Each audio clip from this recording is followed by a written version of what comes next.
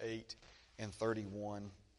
I've got a pretty full plate this morning. Amen.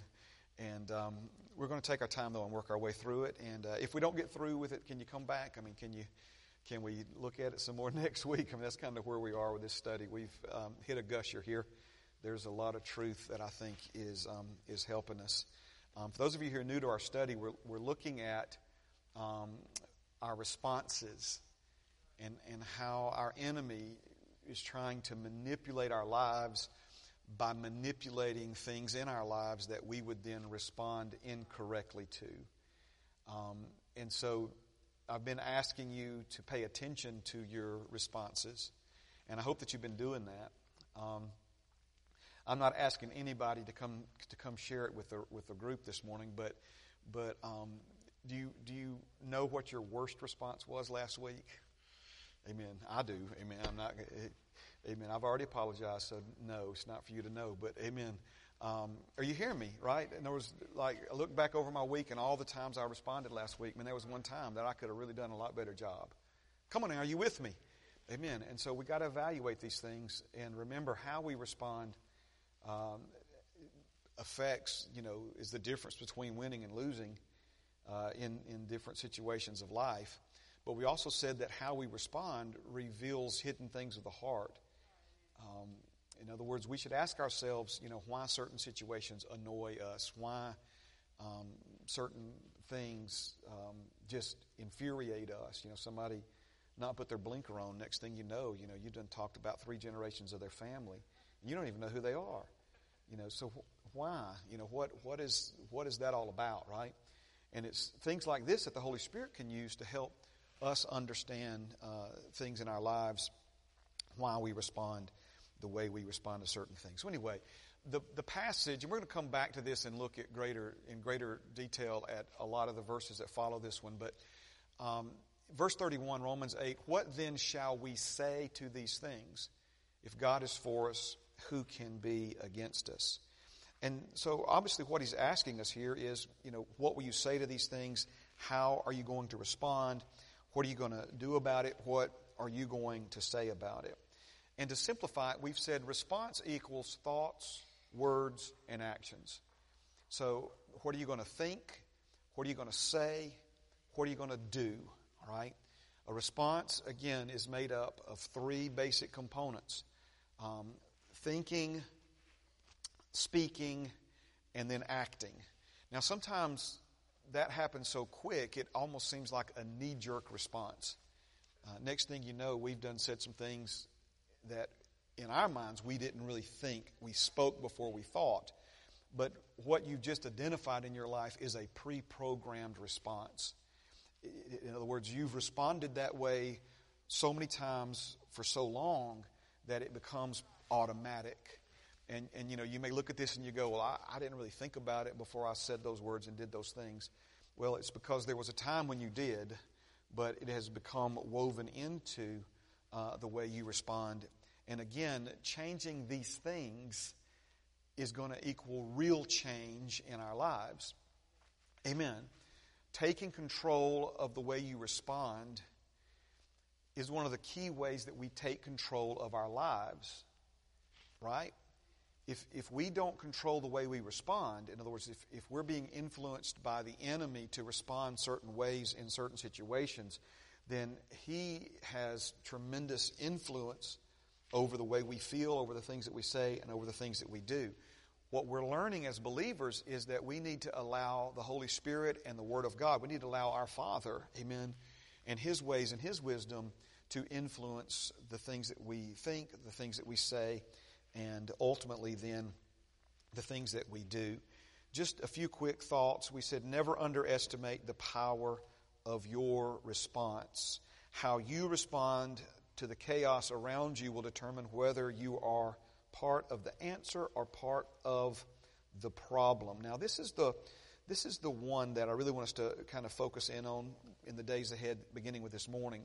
Bringing your words and actions into alignment with God's words and actions creates a defense around you that cannot be penetrated. Creates a defense around you that cannot be penetrated. What we see from Scripture is the right response will protect you and cause the devil to flee from you. But the opposite of that is also true. The wrong response will expose you to the attacks of the enemy. So your response, come on now, your response is the difference between victory and defeat. It's not an exaggeration to say your response is a matter of life and death. Now let me show you how the Holy Spirit just confirms things in my life, all right? At the Foundry, things have obviously been unique all over the world because of COVID, and things have been unique at the Foundry. In addition to COVID, we've had some issues with the heating and air system in the chapel.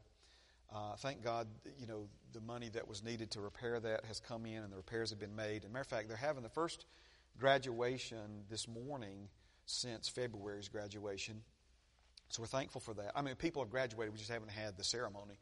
But obviously, it's just one graduate. Each graduate had one family member that could come, just, again, to meet the CDC guidelines and all that. So we've been meeting in the outreach, or basically, as somebody said, we're worshiping where we eat, amen, in the dining hall there. And so it's kind of crowded, and obviously we have men and women in that room, and we try to keep them separated, for reasons that I don't think need to be explained. And so after a class, one of the ladies was coming down the hallway, and so they're not supposed to interact with the men, but she was trying to get a note card to me. And so she's like, did this and kind of stuck her arm in through the crowd. All the men were waiting for the ladies to leave. And so I didn't really see her face, but I got the card. And, sometimes they hand me things they want me to pray about or have some question that maybe they're a little intimidated to ask her. So I didn't really know what it was. Well, I got in my truck, and the note card was about response. Okay? And she said that in the note card, she said, I wish I had it, I'll read it to you verbatim, but she said that we need to learn to respond to God's ability. Our responsibility is to respond to His ability. Amen. Now, I'm not teaching on what I'm teaching here at the Foundry. Okay, we've been teaching out of John the 8th chapter at the Foundry, right? And so the next morning, I wanted to find out who gave me the card, but it just didn't work out.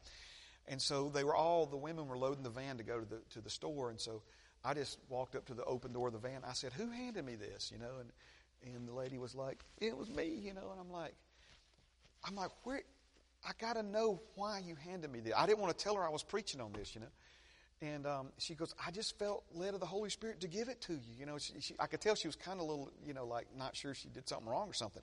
And I'm like, "Sister, you have no idea. I've been preaching on the importance and the power of our response at Heritage on Sundays." And she goes, "Well, I just felt led to give that to you." And I said, "Well, it's confirming." Amen. So think about that again. We can respond to the problem, or we can respond to God's ability. I'll never hear the word responsibility again without thinking about responding to His ability. But what we're talking about here in our response is our responsibility. You're responsible for how you respond. I'm responsible for how I respond. I can't control what other people say and do. And it's a miserable person who lives their lives trying to control what other people say and do. My friend, it's the enemy who tries to control what other people say and do. Are you hearing me? And so if we're trying to control other people, then we're not living as God created us to live. We're going after and pursuing life much in the same way that our enemy pursues us. But what we do have control over is how we respond to what other people say and do. And if we will learn to respond the way God instructs us to respond in His Word, then we will always win, amen, even if it looks like we're losing. We will always come out on top, and it's important for us to understand this. So your response is the difference between victory and defeat. It's not an exaggeration to say your response is a matter of life and death. Now, for those of you who may be new to this study, you're like, "Wow, that sounds extreme to me, Pastor Mark." Well, we've spent weeks now building a case for all of this from the Word of God. Now, I want you to turn with me to Ephesians, the 6th chapter. Ephesians chapter 6. Praise God. Ephesians chapter 6. And of course, Ephesians chapter 6 is known for a lot of things, but one of the main things that Ephesians 6 is known for is this is where we find put on the whole armor of God. Amen. Where we are instructed in Scripture as soldiers in the army of the Lord to suit up and to put on, amen, the whole armor of God. And he lists here what that armor is. The breastplate of righteousness, the belt of truth, the shield of faith, the helmet of salvation. And each one of these pieces of armor are, obviously important in the same way that they would be important for a soldier going into combat. He wouldn't want to go without his helmet.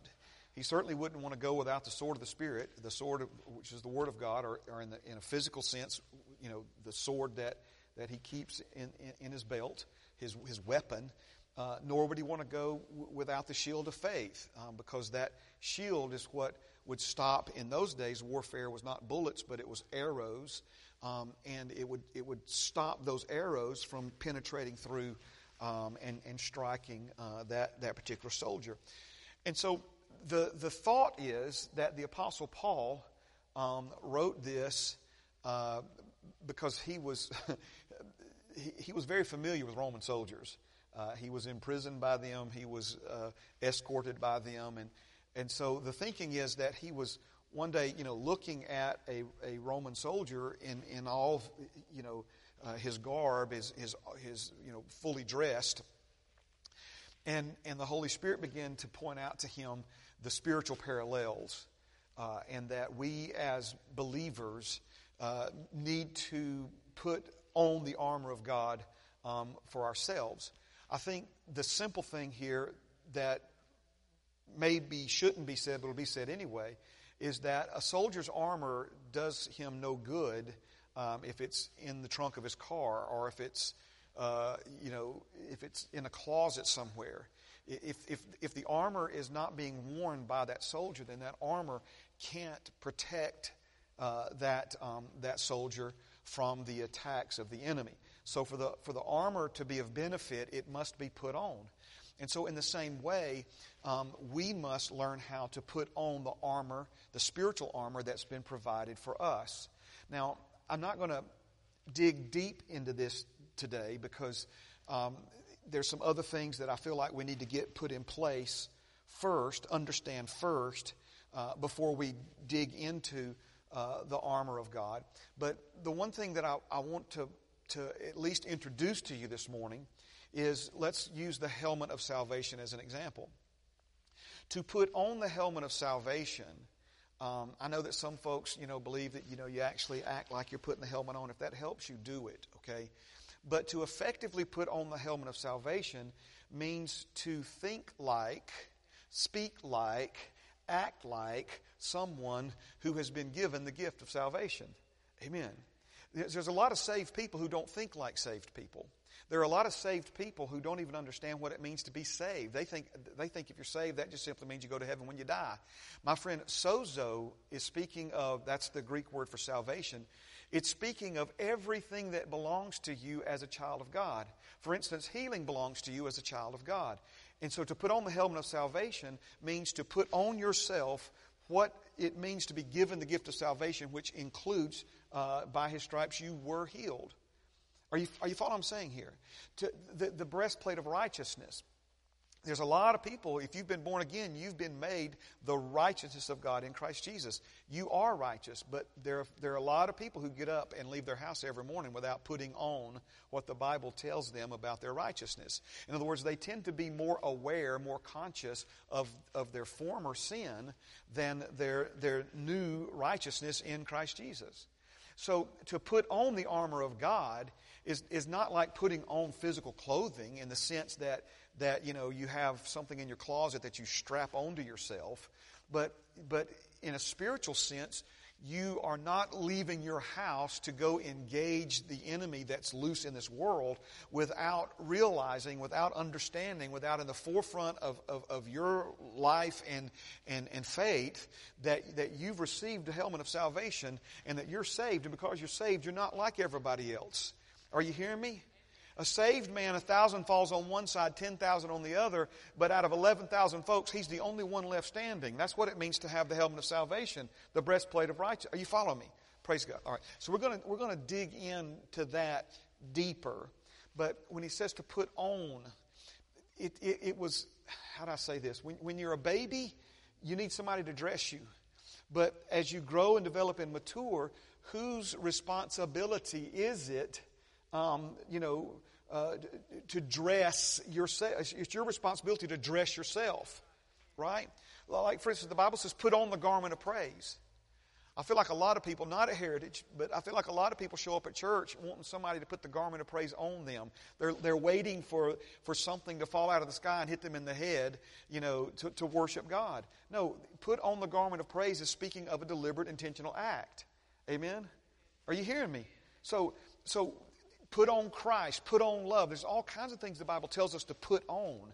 And what he's saying here is that we should be clothed in this. We should be conscious, be aware, in the same way that we're conscious and aware of what we've put on physical clothing to come to church this morning, right? Okay, we'll get to that more in the future. But let's just, for now, let's begin here. Ephesians chapter 6. In verse number 10. Ephesians 6 and 10. Look at me before we read the verse, okay? Look at me before we read the verse. I like to try to tell you where we're headed, okay?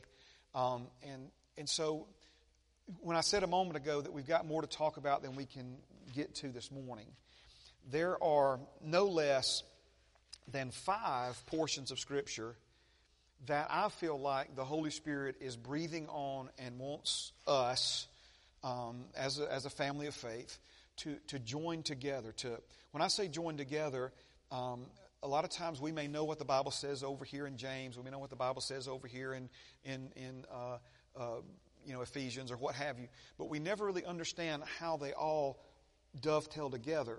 And so if you think of each of those different verses as pieces of a puzzle, but it's only when you join all those pieces together that you're able to see the full picture. Okay? So I know sometimes it's challenging to do this with 2 portions of Scripture, much less 5. But we're going to take our time again. If it takes us till middle of January, it's fine. But I really, again, just in my heart know from the Holy Spirit that this is something that He's wanting to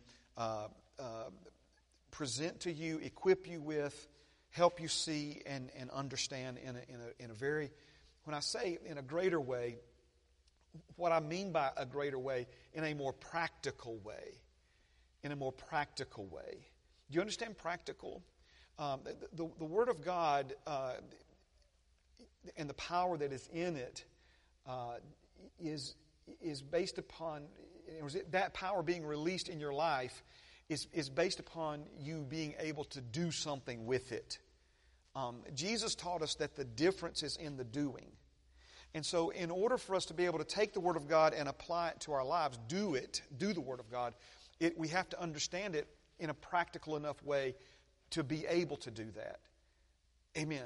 And so that is what's the best way I can say it right now. That's what's in my heart. And so the first of these 5 portions of Scripture is right here in Ephesians chapter 6. And let's begin at verse number 10. He says, "Finally, my brethren, be strong in the Lord and the power of His might." Well, this word finally, the 6th chapter of Ephesians also happens to be the final chapter in the book of Ephesians. And so this is the Holy Spirit through the Apostle Paul bringing the book of Ephesians to a close. "Finally, my brethren, be strong in the Lord and in the power of His might. Put on the whole armor of God that you may be able to stand against the wiles of the devil. For we do not wrestle against flesh and blood, but against principalities, against powers, against the rulers of the darkness of this age, against spiritual hosts of wickedness in the heavenly places. Therefore, take up the whole armor of God, that you may be able to withstand in the evil day, and having done all to stand. And having done all to stand, it ends with a period. The next verse, we're not going to go any further in this verse for this morning. It says, having done all to stand, then he begins the next verse, stand therefore. So when you've done everything that you know how to do to stand, what is he saying? Keep standing. Just keep standing. Just hang in there. Hold the line. Amen. Is what he is instructing us to do. Now, I have, and I'm sure you have, many of you have studied this idea of put on the whole armor of God. And we're going to go back through those, believing for greater clarity, practical understanding of how we can do that on a daily basis and take advantage of what's been given to us, take advantage of what's been provided for us. But I think to have the proper context, we need to understand, according to the Word of God, what it is we're putting the armor on for. In other words, what is it that we're getting suited up to defend ourselves against? And if you go back to verse number 11, he tells us, I'll bring it up here, he tells us, put on the whole armor of God, so whole, not partial, put on the whole armor of God, that you may be able to stand against the wiles of the devil. So a lot of times we hear this, and I'm not saying you would be wrong to say we're putting on the armor of God to stand against the devil, okay? But what we have here is not just an instruction on, to stand and to stand against the devil, but he's also telling us how to do it. He's not just telling us what to do, but he's telling us how to stand against the devil. And the first thing that we've got to understand, that in order to stand against the devil, in order to defeat the devil, we have to understand and stand against the wiles of the devil. So it's not just standing against the devil. I'm not saying that's wrong, but that, in my opinion, is a bit too vague. In other words, it doesn't give us enough to really grab hold of, because the devil can be kind of slippery if you hadn't figured that out by now. All right. And so when he says to put on the whole armor of God, that you may be able to stand, not just stand against the devil, but stand against the wiles of the devil. If you want to beat the devil, you've got to beat him at his wiles. If you never learn how to stand against his wiles, he will run roughshod over you every single time. He will defeat you time and time again. And the whole time you can be thinking, I'm standing against the devil, I'm standing against the devil. He didn't just say stand against the devil. He said stand against the wiles of the devil. And so the armor that we're putting on is strategically designed to equip us to not just defeat the devil, but to defeat him at his wiles, to overcome the wiles of the devil. So what are the wiles of the devil? This word wiles means schemes. The schemes of the devil. In the original language, the word is methodia, methodeia. We get our English word, obviously, method from that. Wiles should be understood to mean the devil's plotting, his methods, his tactics. Listen to this now. The systematic way he works against you, that we may be able to stand against the schemes and the methods and the systematic way that the devil tries to work against you in life. All right? Now, praise God. So, let's make sure one more time. All right?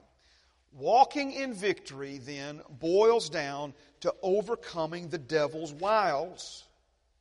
You beat the devil by beating his wiles. Every wile, listen now, every wile, every tactic, not most. Listen to me. I even asked the Holy Spirit because I really felt like that's what He spoke to my heart. The word every is a strong word, right? Every single one. And I asked Him, I said, Lord, does really every? And I really feel like He said, confirmed it, yes, every. And then I have spent weeks meditating on this, trying to come up with some scenario where it's not this way. And I have yet to come up with one. So I'm confidently telling you this morning that every wile, every tactic, every scheme the devil uses against you has one goal in mind. Get you to respond the way he wants you to respond. Every strategy, every tactic, every scheme. Every time the devil is trying to whisper something in your ear, every time the devil is trying to entice you with some kind of temptation, every time the devil is and again, we don't often see it as him, right? Let's go back to somebody cutting you off in traffic. You get mad at that person. Remember, you do not wrestle against flesh and blood. I'm not trying to say that person's demon possessed that pulled out in front of you. But if the devil can use some circumstance, some situation in your life to get you to respond with anger, with hatefulness, with rage, with vengeance, with retaliation, right? So again, every strategy, not most, not some, every single strategy, every single tactic, every wile of the devil has one purpose in mind. Manipulate you, manipulate me into responding in a way that the devil wants you to respond. Okay? Now, this for me opened up an understanding of the armor of God that I had not previously had. Because again, he didn't just say stand against the devil. I understand we put on the whole armor of God, stand against the devil. But the whole armor of God is to stand against the wiles of the devil. It's to stand against his strategies, against his schemes, okay?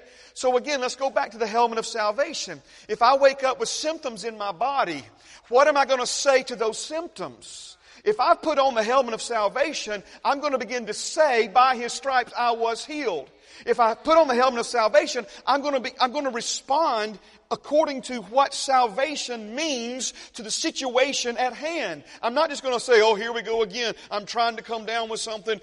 It was just a matter of time before it came to our house, blah, blah, blah. See, that's what the devil, again, he's wanting you to respond. He's wanting you to say what he wants you to say. He's poking you and he's prodding you. Do you remember the little game? And I don't mean to trivialize this, but I'm trying to help you connect with this. Do you remember the little game we played as kids where if you won the game, you responded by saying, made you look? I made you look. Ha ha, I made you look. Right? Made you this, made you that. In other words, that's the game the devil plays. Every one of his schemes, every wile that he has is he's trying to make you look. He's trying to make you say. He's trying to make you do. He can't make you do anything. So he's going to manipulate things around you, right? And so when the action comes, you chose to do it, I chose to do it, you chose to say it, I chose to say it. The devil didn't make me say it, but I said it in response to something that he was operating in or some person he was working through around me. So this is what we're suiting up to defend ourselves against.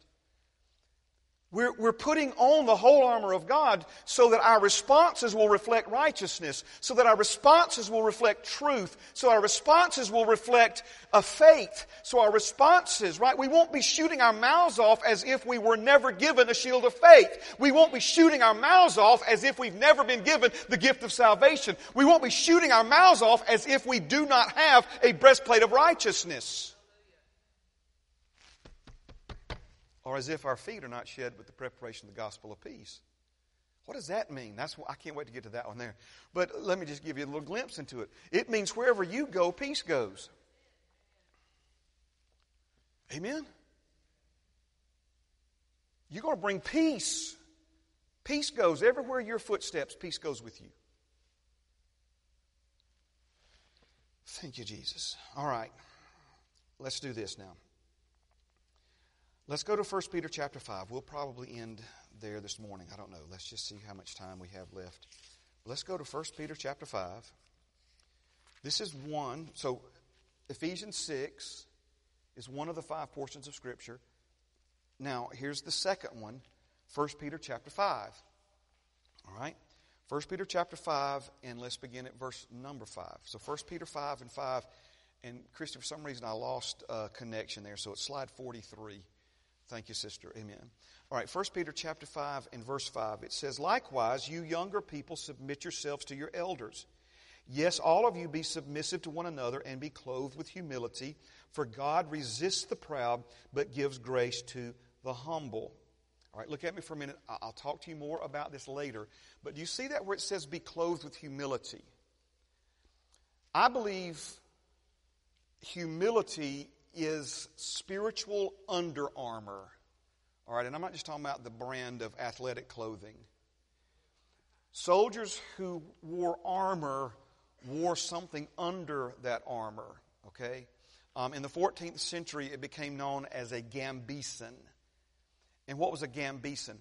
A gambeson was a thick, padded, quilted undergarment that the soldier would put on first, so that when he put the armor on, the armor would be comfortable. All right.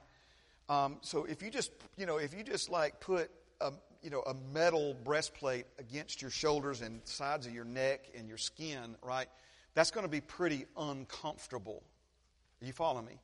So in order to make that armor comfortable when they wore it, they would put the gambeson on first.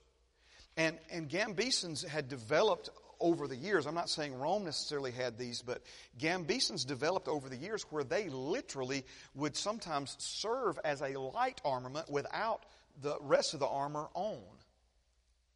So humility is spiritual Under Armour. And if you think about it for a moment, if you do not clothe yourself first in humility, you're not going to be very comfortable in a breastplate of righteousness. The Bible even says that you have to submit yourself to the righteousness of God. Amen. And so the only way you're ever going to be comfortable, oh, sweet Jesus, the only way you're ever going to be comfortable in the gift of righteousness that you've been given is if you clothe yourself in humility.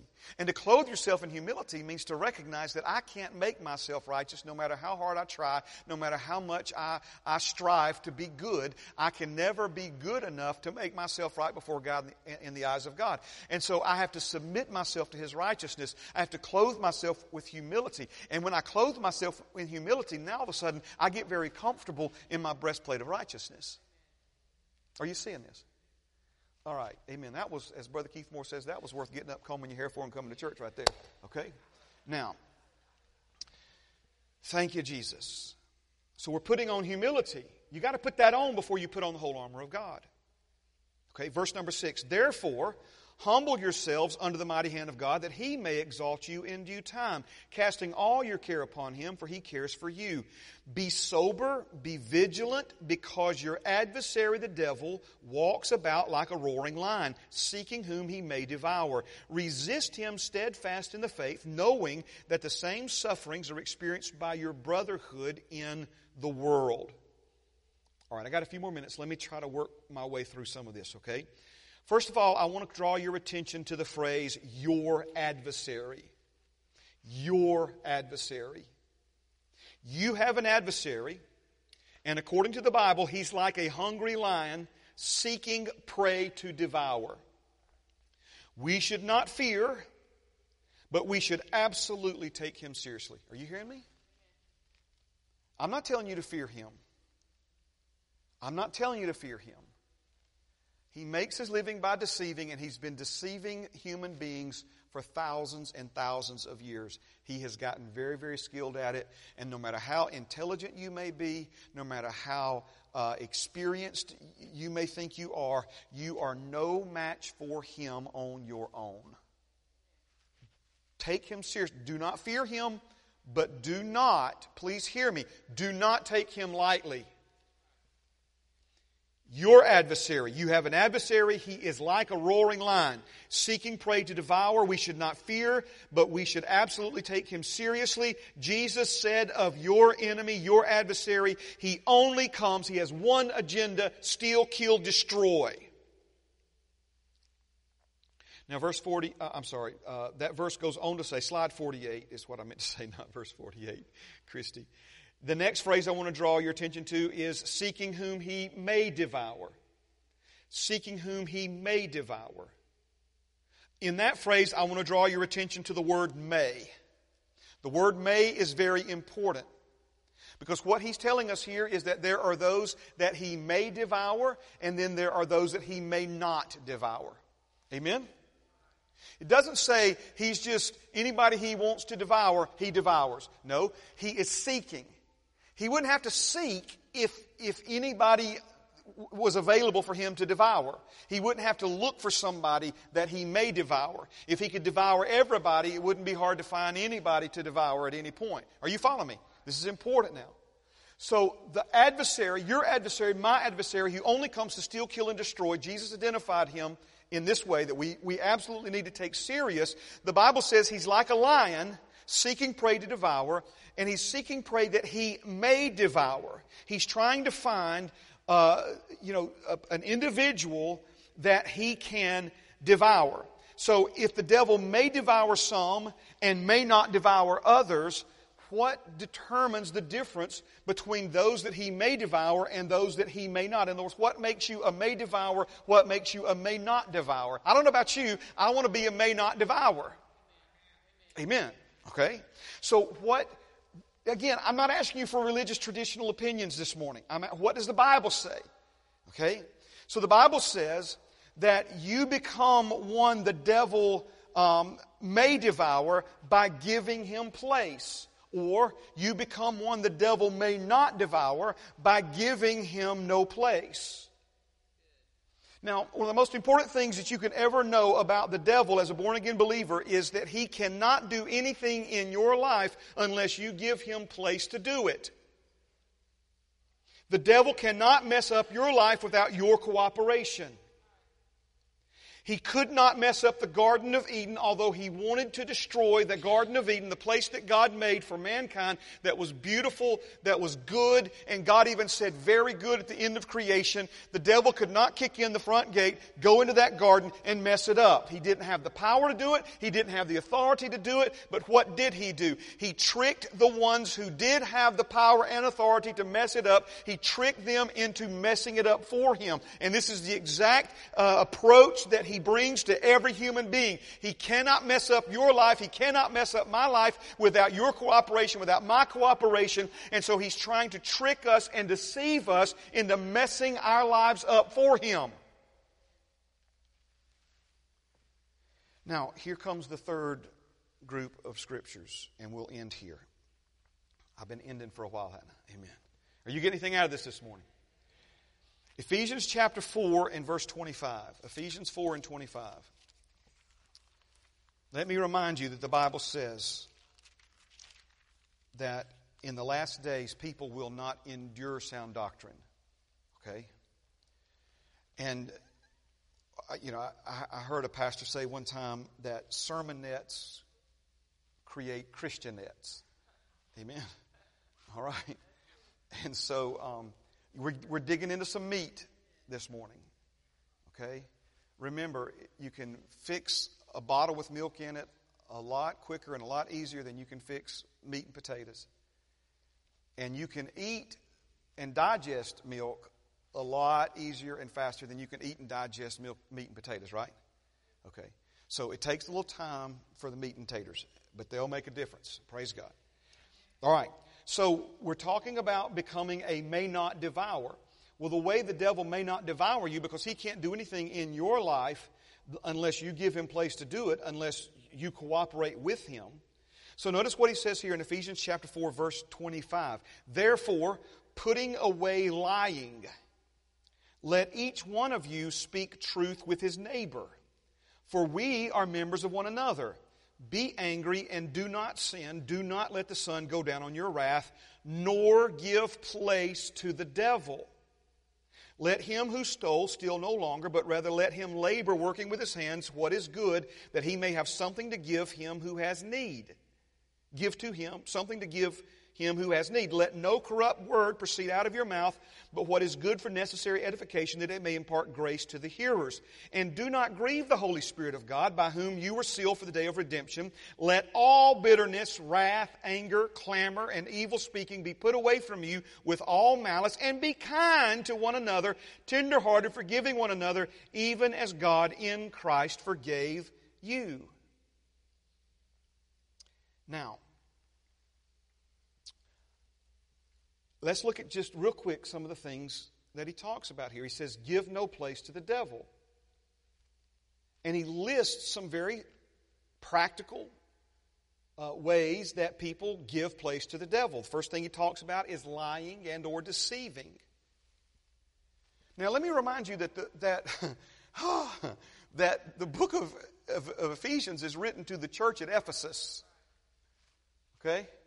I know that it may be hard for you to believe that a born-again man or woman actually tells a lie. But he's talking to people who are born again, and he's saying, you need to quit your lying. Because when you lie, you're giving place to the devil. You need to quit deceiving. Exaggeration, by the way, is a form of lying. Come on, are you with me? When we stretch the truth, call it what it is now. Amen. Anger and or wrath. Anger, wrath. Anger is when you just get really mad. Wrath is when we might say, lose your temper, blow your stack. Okay? Stealing, cheating. You don't have to cheat to win. Amen. Somebody that feels like you got to cheat to win obviously doesn't have their helmet of salvation on, because that helmet of salvation includes everything you will ever need in life. And he said, if you desire, ask, and it'll be given to you by my Father in heaven. The blessing of the Lord makes one rich, and he has no sorrow with it. So if we feel like we got to cut corners and cheat, what does it say at Bob Sykes Barbecue? People get the water and then go fill their cup up with Mountain Dew. Come on now. That's stealing.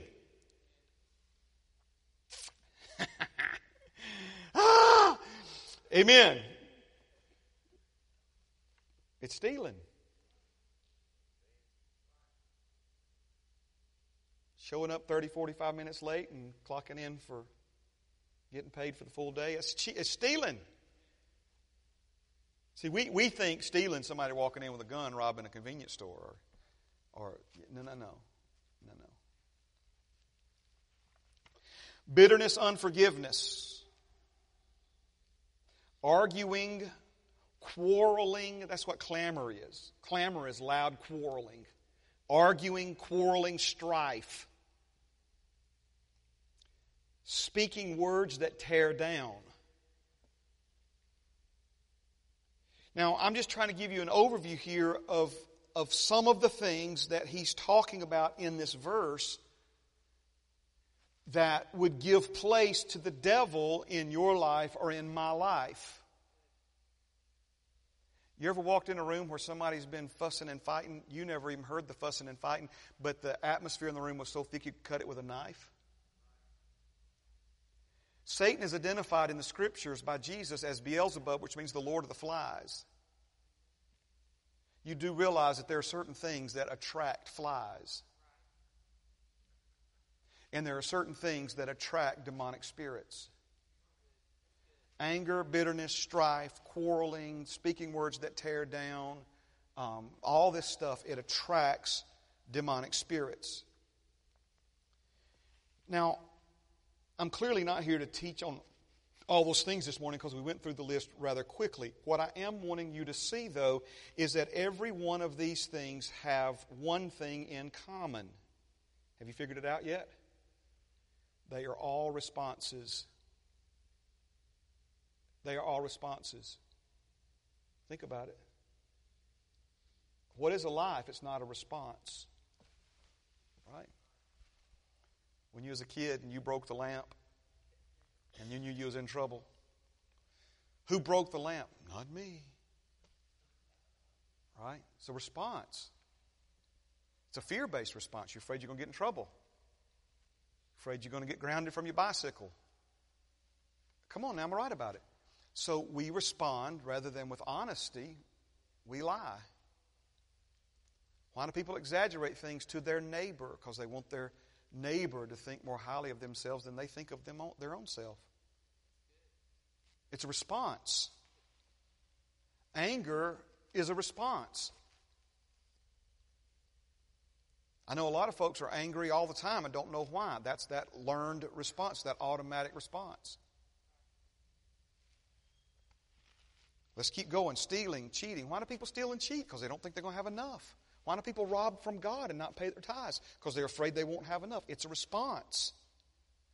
Bitterness, unforgiveness, revenge, retaliation, arguing, quarreling. All of these things are responses. Strife is a response. Speaking words that tear down.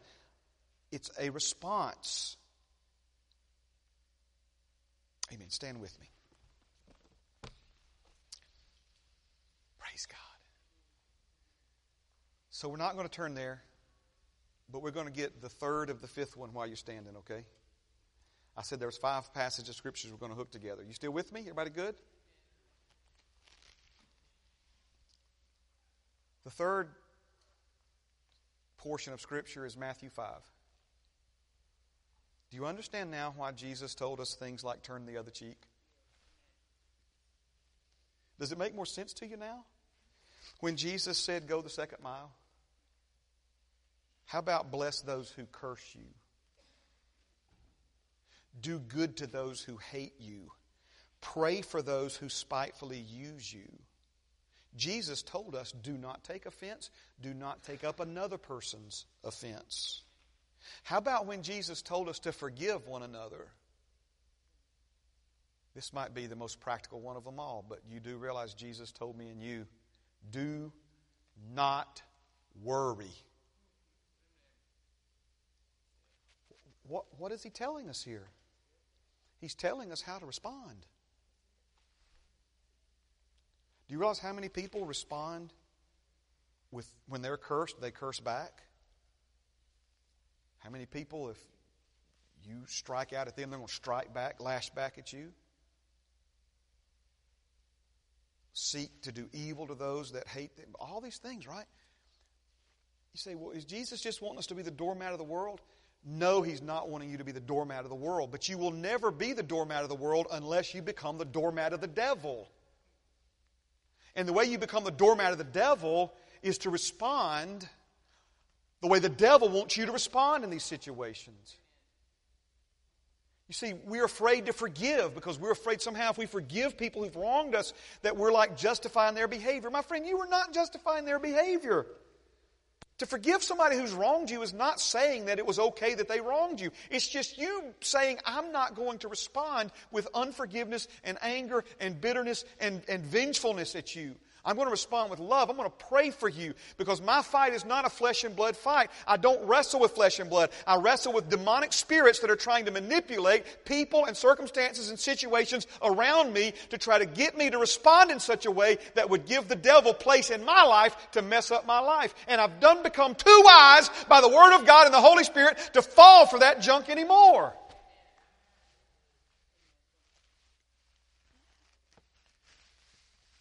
Do you realize how it frustrates the devil when somebody treats you ugly and you pray for them? He worked and tried and developed and manipulated, and now all of a sudden he's got somebody having a bad day that's acted ugly to you, and he's just sitting there waiting for you just to show your tail, man. Just that witness you've been building at work, now all of a sudden you've letting 4-letter words fly. Excuse my French. Blah, blah, blah. No. You just go, man, let me just get over here and pray for this person right quick. Man, you just put Clorox in the devil's cornflakes, man. You know what I'm saying? Praise God. Amen. I almost responded in a poor way there, didn't I, brother? Amen. Can I pray for you? Amen. Father, thank you so much